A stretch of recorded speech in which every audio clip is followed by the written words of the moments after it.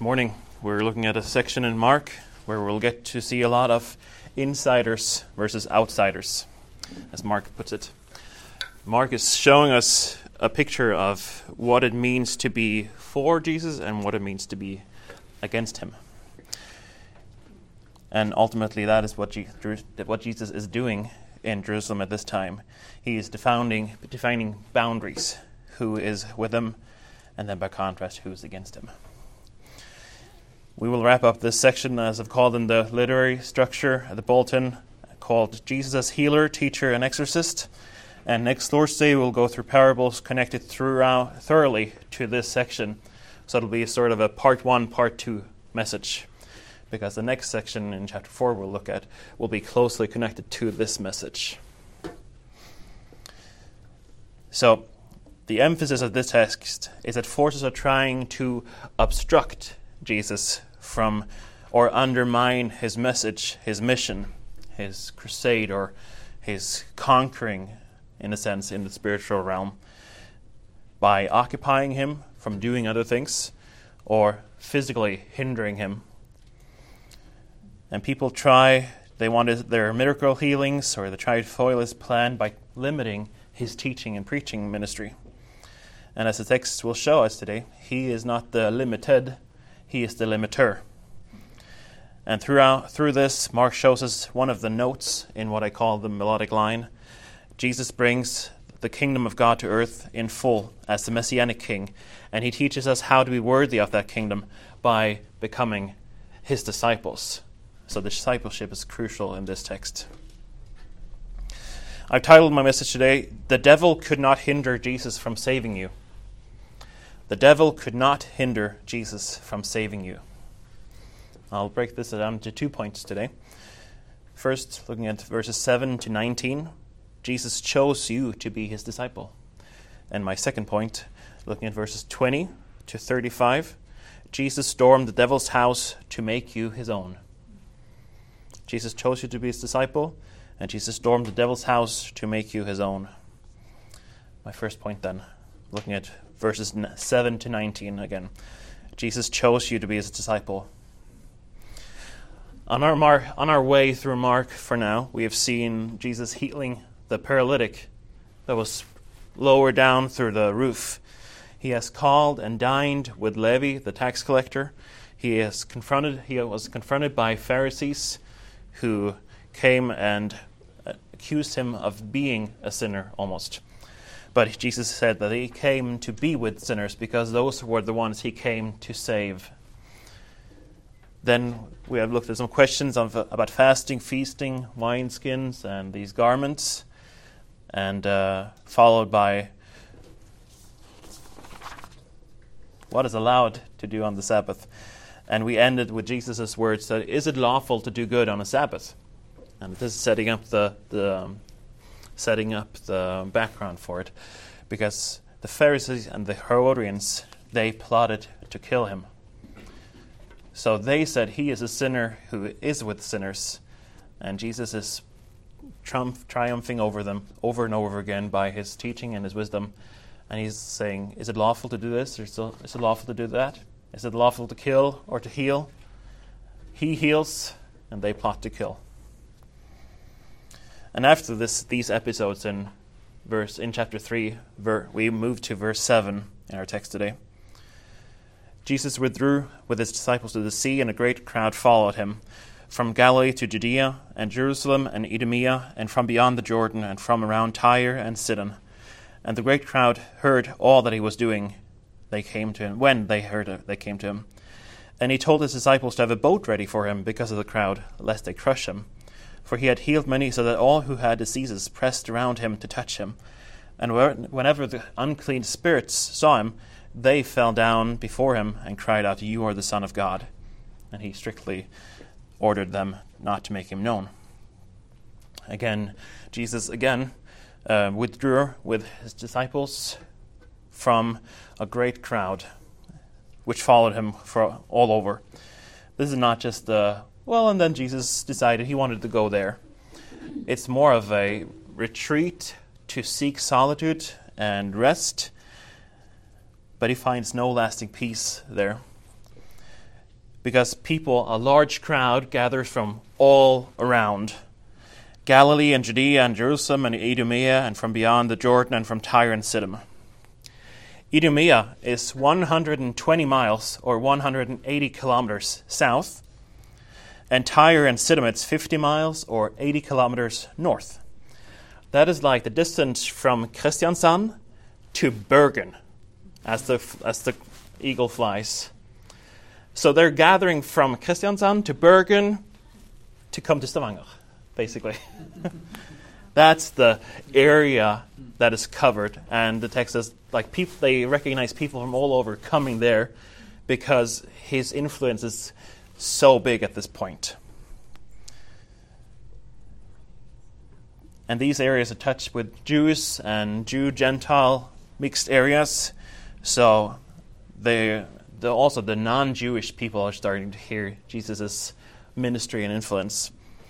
And in the same chapter as our Old Testament text, Isaiah 49, in verse 6, not our Old Testament text, but in the same chapter, we get a foretaste of what this expanse of Jesus' ministry looks like. It is too light a thing that you should be my servant to raise up the tribes of Jacob and to bring back the preserved of Israel.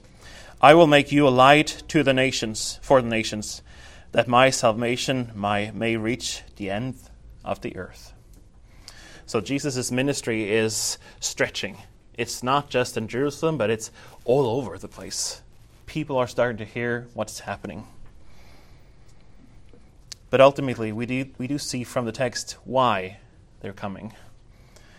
Because they had heard all the things he was doing. They came to see a phenomenon. They came to see healing. They came to see miracles. They did not come for his teaching, for his preaching, or for who he was. We might be presumptuous and think, those people are so awful. They just came to see the show. But would we have been different if we were there?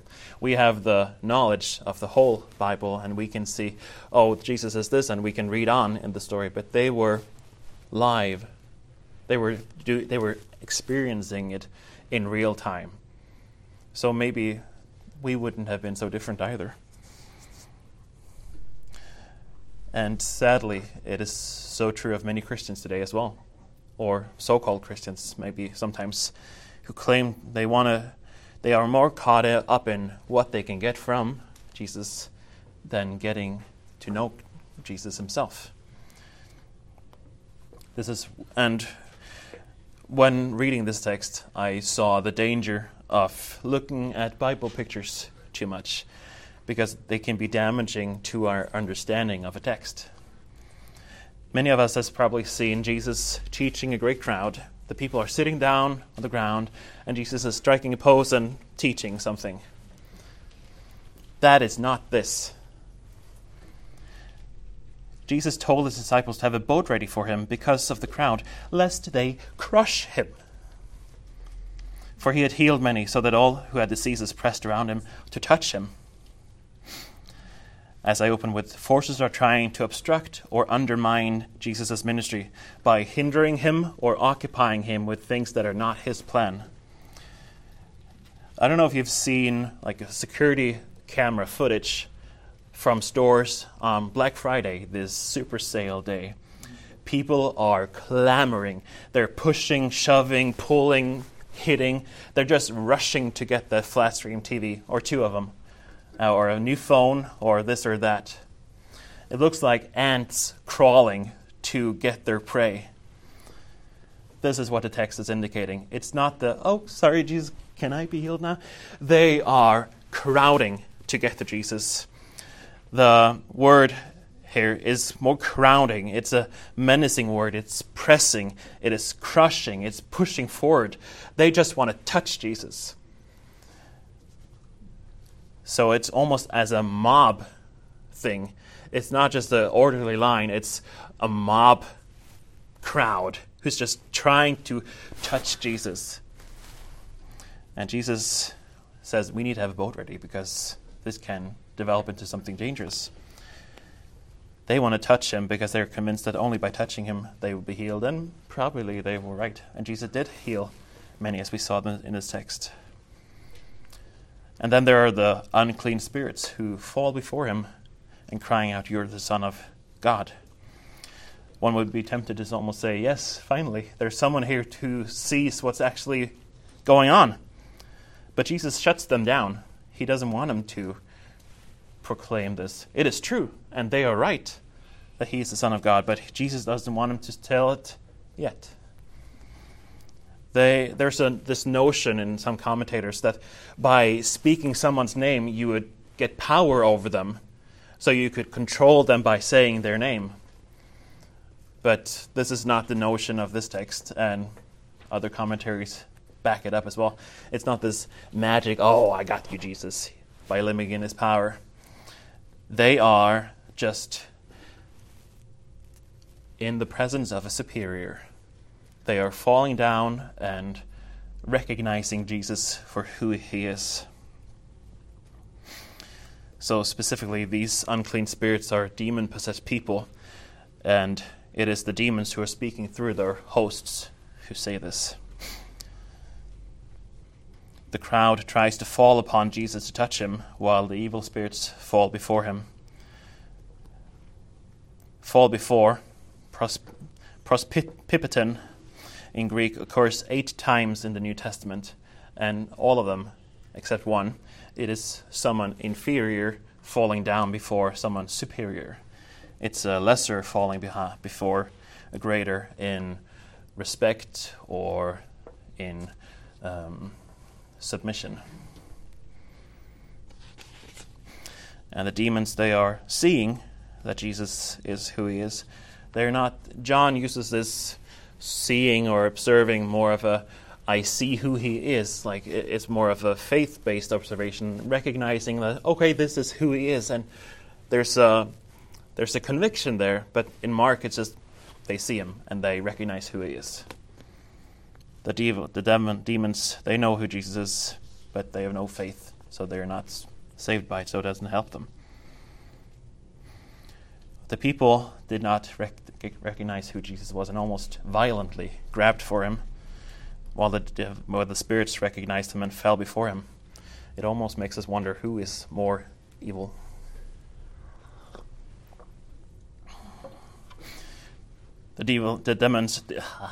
Demons and devils, it's sort of the same things, and I interject the two of them. They call him Hahias Tutheu, the son of the God. It's no like, oh, he's the son of a God. He's divine something. No, they know exactly who he is. They know there's only one God, and they know that Jesus is his son. So there's no like mysticism. Oh, he must be a God because they see some power in him. No, they see who he truly is. God the Father has already revealed this in chapter 1, verse 11, when the heavens tore open, and he said, "This is my son." And devils, they recognize it over and over again. But the disciples, they do not understand it fully yet, I believe. And the first non-disciple human who recognized Jesus for who he is a Roman centurion at the cross, at the end, a Roman, a non-Jew. How far the people of God has fallen. They cannot even see the Messiah in their midst. They cannot see that he was the light of the world. But after this incident at the beach, if you could say it like that, he went up onto the mountain and called to him those whom he desired, and they came to him. And he appointed 12, whom he also named apostles, so that they might be with him, and he might send them out to preach and have authority to cast out demons. At the back of our bulletin, I've listed the key themes in Mark, where we see the kingdom of God, the identity of Jesus, and discipleship, to mention 3 of them. And all of these 3 are struck here in our text today. Jesus has so far called some of them, about 5, and here he calls the full number of the 12 disciples. As I pointed out in a different sermon, a rabbi did not go out seeking apprentices. He would not believe himself to be, that would be almost rude or presumptuous to go about, oh, I'll just find people to come and visit me, to sit under me and learn. There was not a thing. That was not a thing that they did. You would apply to a school to sit under a teacher, and he would accept you based on your credentials, and he would teach you what the law said, what the Torah said. But Jesus, he went out, and he called to him those that he willed, in this text and prior texts. And Jesus did not necessarily just call them to study the law, although that would be good, and probably did that too. But first and foremost, he called them to be with him. It was a fellowship. They were disciples. They were sitting by him, walking with him, acting, eating, living with him. It was not just I'll come and study under him. And also, Jesus did not just have a board sign and say, anyone who wants to join, just follow. A lot of people did that too, but to his team of disciples, if you will, he appointed. He said, follow me, come with me. He had this group of 12 and also this group of 70, and also a big crowd beyond that. And it says that he appointed some to be apostles.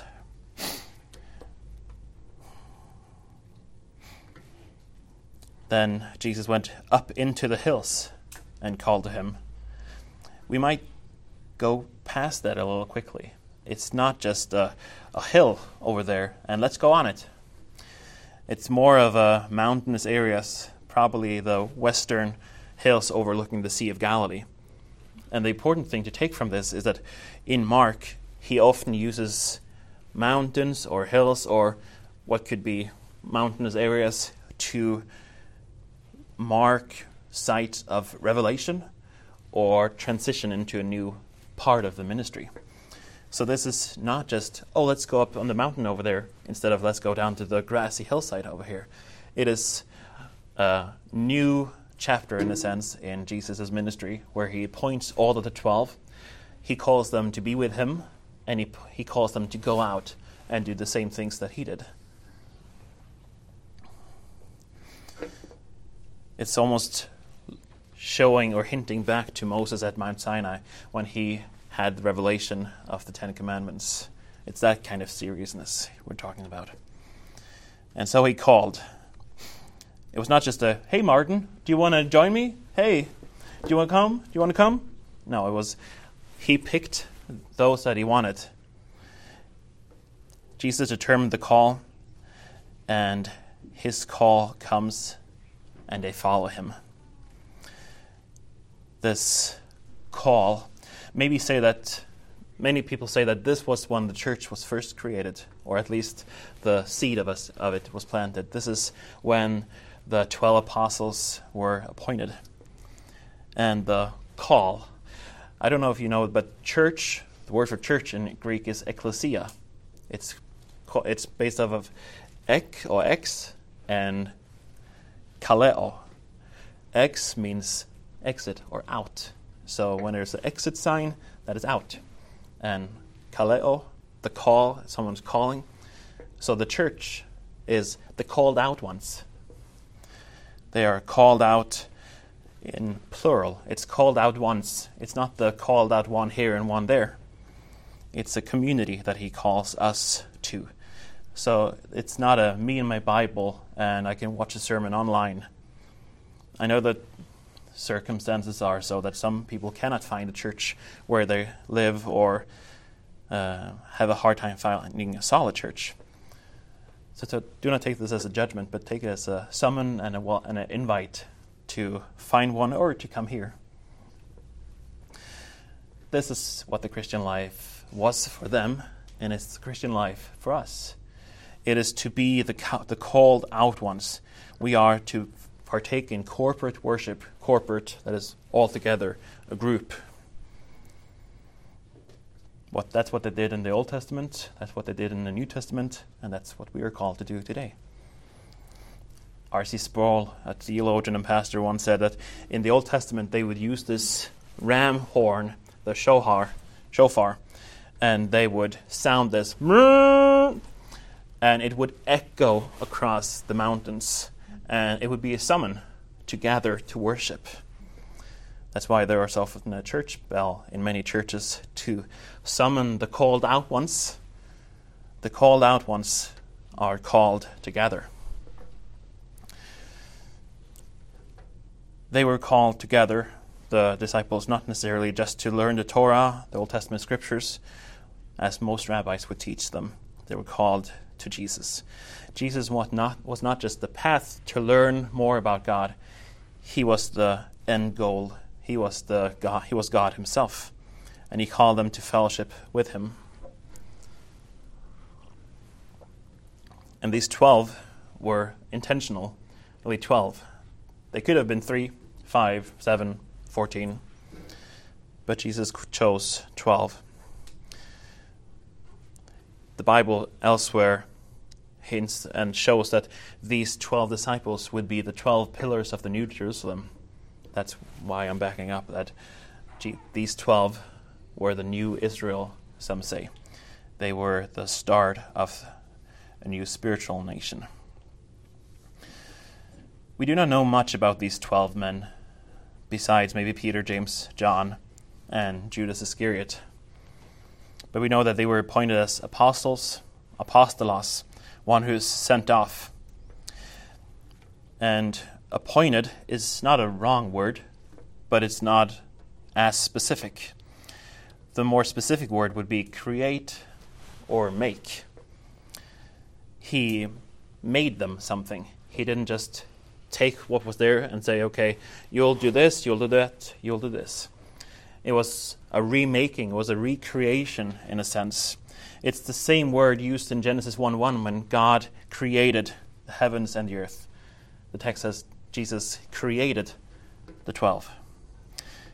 He did not choose from something that was already there. He did not rearrange, but he created something and by that appointed them to go out and teach and preach. He called them to be with him so that he could send them out after they had known him. They knew who he was. And this is the core of what discipleship is. It's not just a teaching of a theoretical nature. Like in Buddhism, for example, that is a way of life, or it's a theology in a sense. It's a theory of how to live. That is not discipleship.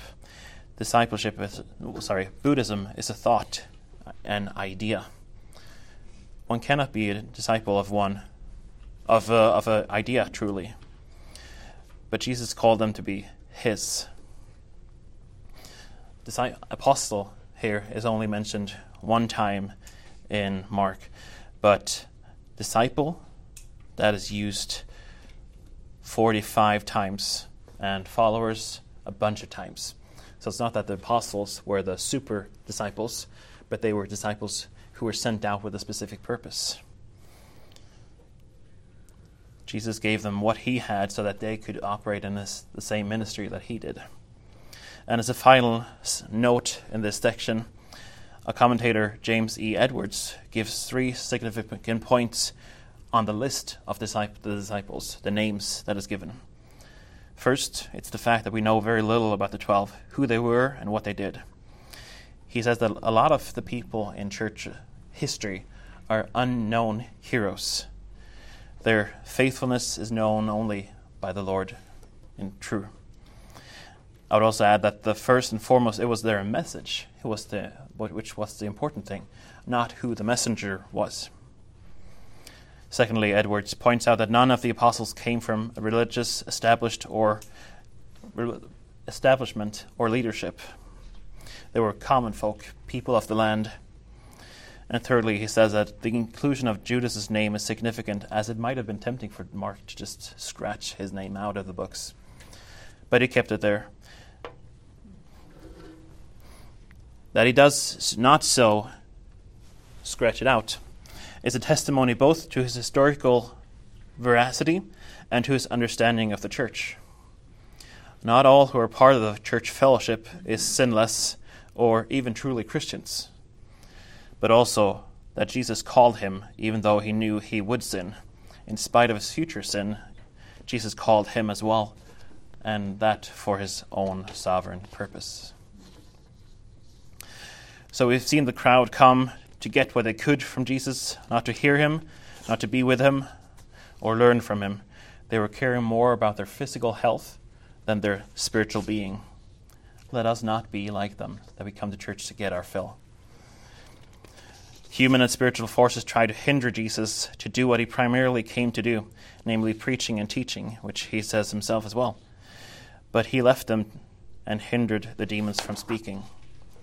And Jesus chose the 12 apostles and the disciples, not the other way around. As it says in John, "You did not choose me, but I chose you and appointed you that you should go and bear fruit, and that your fruit should abide, and so that whatever you ask the Father in my name, he may give it to you." Speaking of Christians. Christian, you have been called by God. You are a called out one, a part of the called out ones. There's not a one Christian, it's a fellowship of Christians we're called to be. There are only two options. Either you're spiritually dead and you want nothing to do with Christ whatsoever, or you have been called out by Christ and so you have been saved. There's no middle ground. There's no neutrality. You are either with him or against him.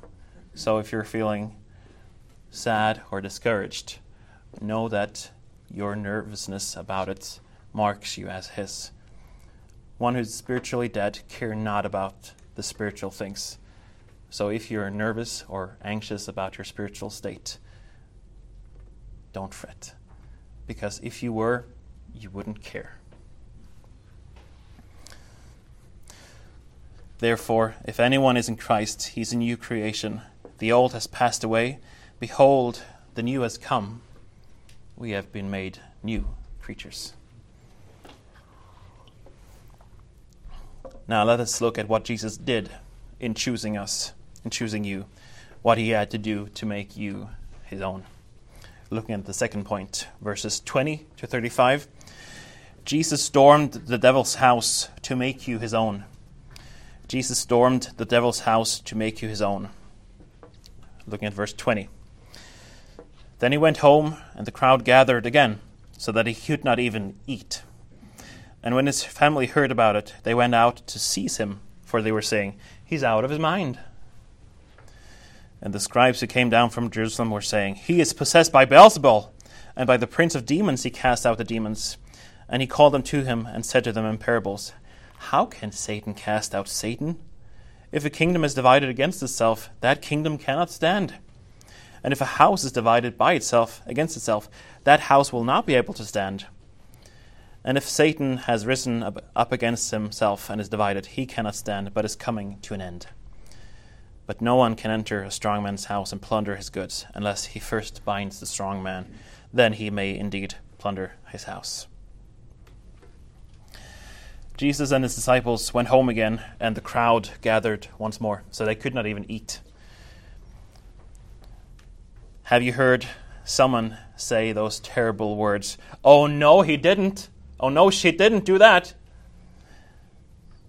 This is where Jesus' family is now, in a sense. They're like, what is he doing? He is insane. What is happening? They hear that Jesus is back and he's causing a ruckus. Oh no, not again. The religious leaders are after him and he's not backing down. We have to stop him for his own good. As with the story of the healing of the paralytic man who was lowered through the roof, the house is now so crowded that they can't even eat. The crowd is an obstacle to his ministry. His family then wants to take action. The Greek word is apparently they went to seize him, for they believed that Jesus had gone berserk. It's not just, he is misinformed, he is not thinking clearly. The meaning is he is gone. He is way off. He has gone berserk. There's no controlling him. So the seize him is not just, hey, let's talk to you about this a little bit. It is an attempt of binding, restraining, or even capturing him for his own, maybe for his own good. They want to stop him. His own family.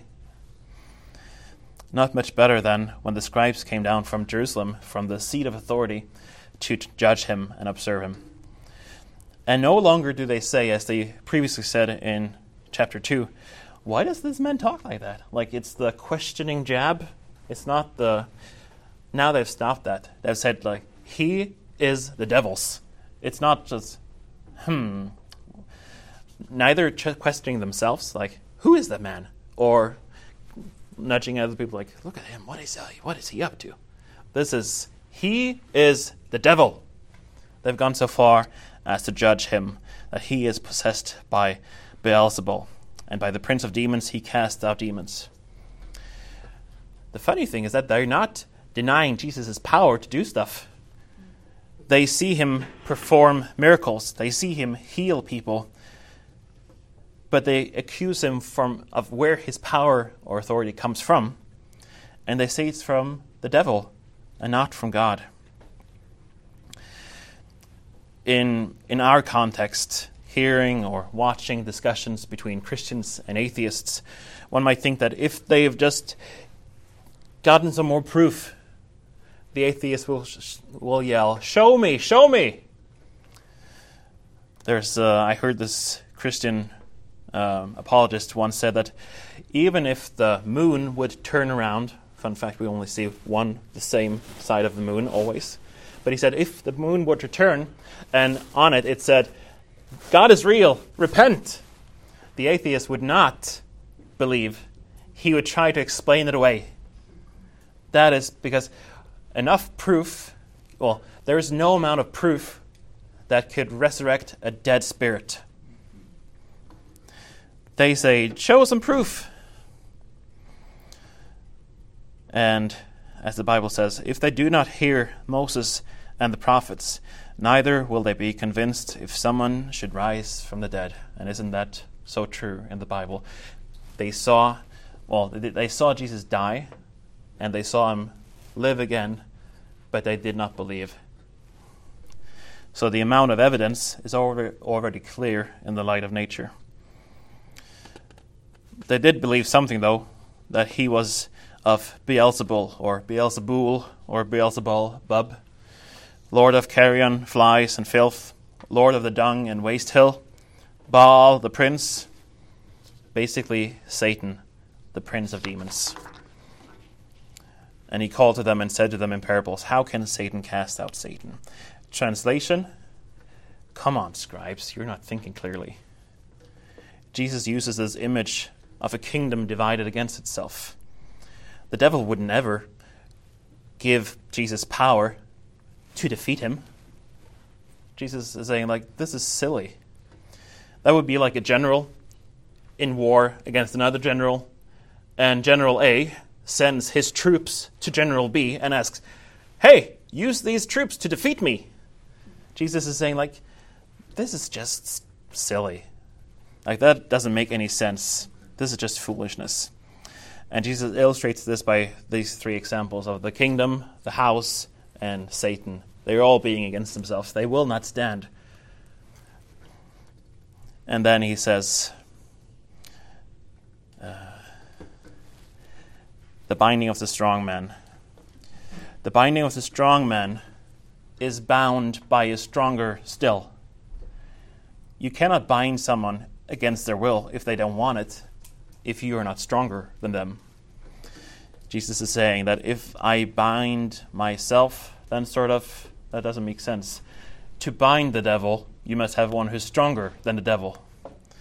He's saying, I am proving that I am that stronger man. And if we look at our Old Testament scripture for today, I have it here in Isaiah 49, 24-26. Can the prey be taken from the mighty, or captives of a tyrant be rescued? For thus says the Lord, even the captives of the mighty shall be taken, and the prey of the tyrant shall be rescued. For I will contend with those who contend with you, and I will save your children. I will make your oppressors eat their own flesh, and they shall be drunk with their own blood as with wine. Then all flesh shall know that I am the Lord your Savior, and your Redeemer, the mighty one of Jacob.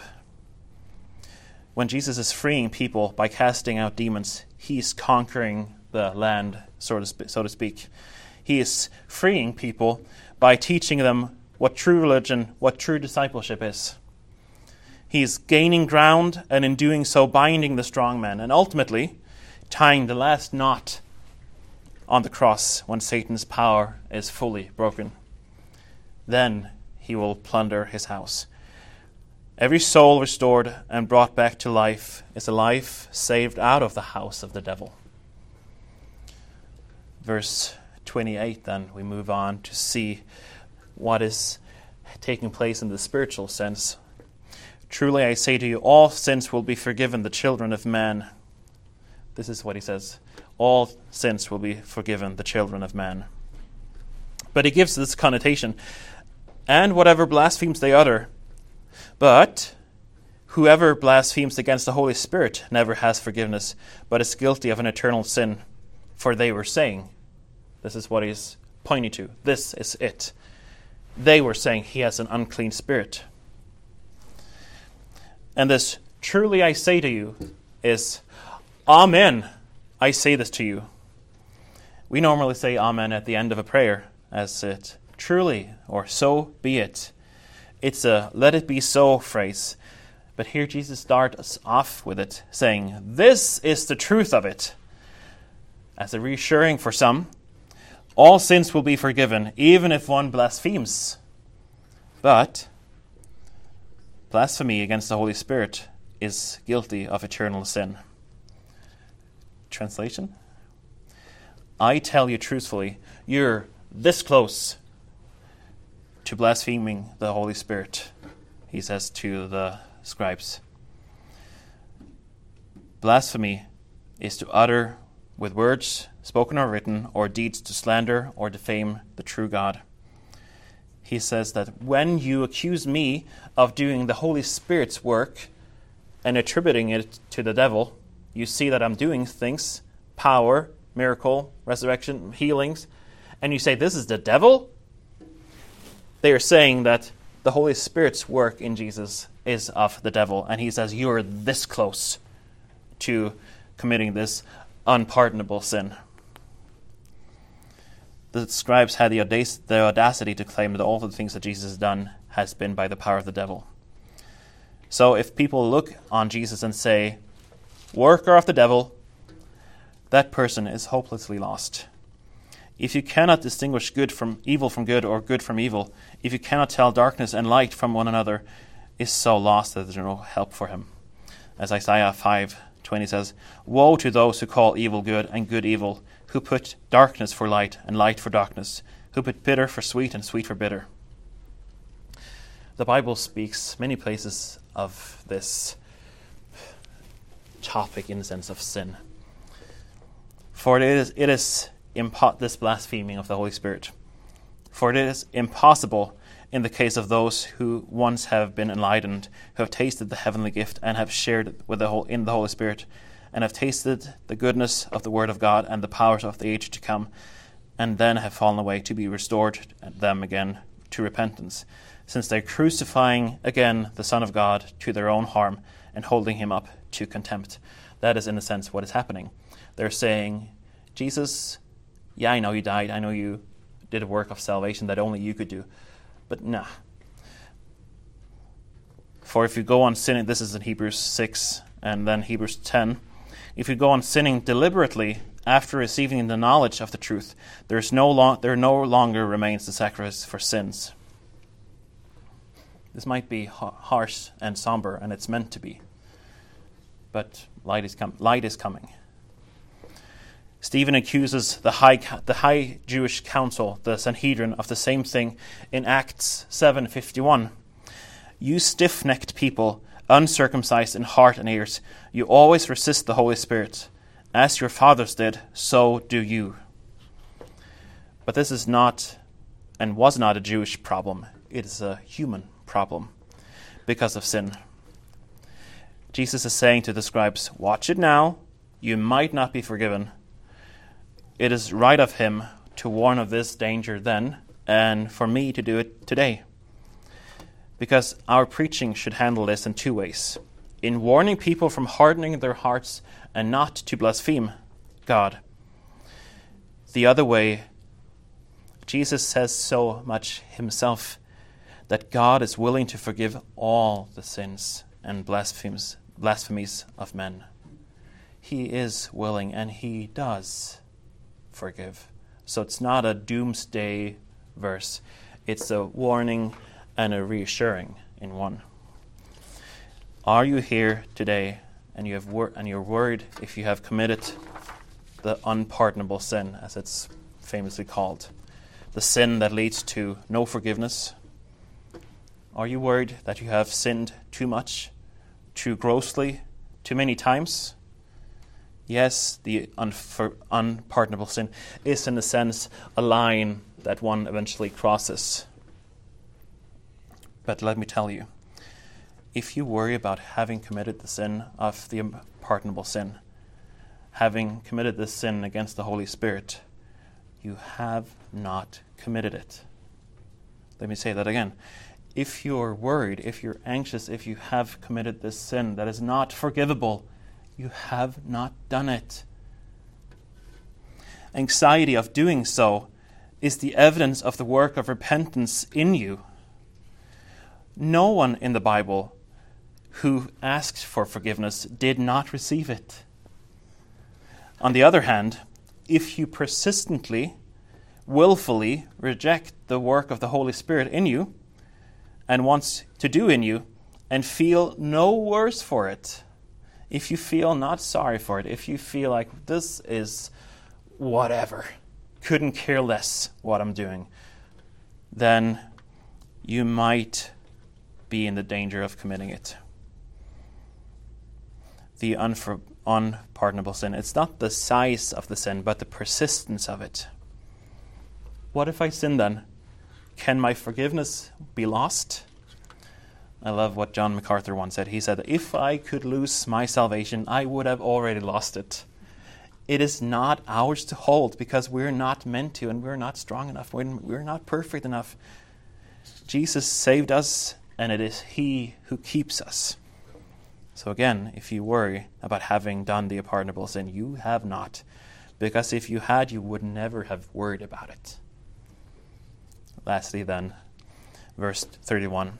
And his mother and his brothers came, and standing outside they sent to him and called him. And a crowd was sitting round him, and they said to him, your mother and your brothers are outside, seeking you. And he answered them, who are my mothers and brothers? And looking about those who he had with him, looking at those who sat around him, he said, here are my mother and my brothers. For whoever does the will of God, he is my brother and sister and mother. Remember how his family just now wanted to tie him up because he was a Looney Tune? He was berserk. This is probably the same people that comes to restrain him. And they say, let us through. We're his mother and brothers. But Jesus flips it around and says, while looking at those who he has with him, listening to his teaching, these are my brother and sister and mother. This is a huge contrast. One biological group tries to hinder his ministry, while the other is the spiritual family who is the result of it. One biological group tries to hinder his ministry, while the other is the spiritual family who's the result of it. These are the people Jesus has rescued from the strong man. Jesus did storm the devil's house to save his own. And there are only two kinds of people here in this text. Those who sit by Jesus' feet, learning, and those who are outside with false assumptions. Jesus sums up what being a disciple is, and it is one who depends on Jesus and tries to do God's will. To conclude then, the devil could not hinder Jesus from saving you, because Jesus was the stronger one. Jesus chose his own. So Christian, you were selected, handpicked by Jesus himself. Jesus stormed, in fact, the devil's house, bound him, and rescued you so that you could be his own. He remade you to belong to his people. He made you his own. Jesus was and is today and is forever the strongest. He establishes his kingly rule every day, and by every saved sinner he rescues, and by everyone he keeps. This means forgiveness from sins. There's no neutrality in the gospel. Either you're bound by the devil or you're rescued by Jesus. Christ brings to him those he will by his own sovereign election. And again, when it comes to sin, everyone has sinned sometime, and we can't help from sinning altogether. But trust in Jesus. Struggling with doubt can come, but look to your love. Are you loving the righteousness you once hated, or are you hating the sins you once loved? When you come home today, please read Romans 8 until you know, there is therefore now no condemnation for those who are in Christ Jesus. Amen. Amen.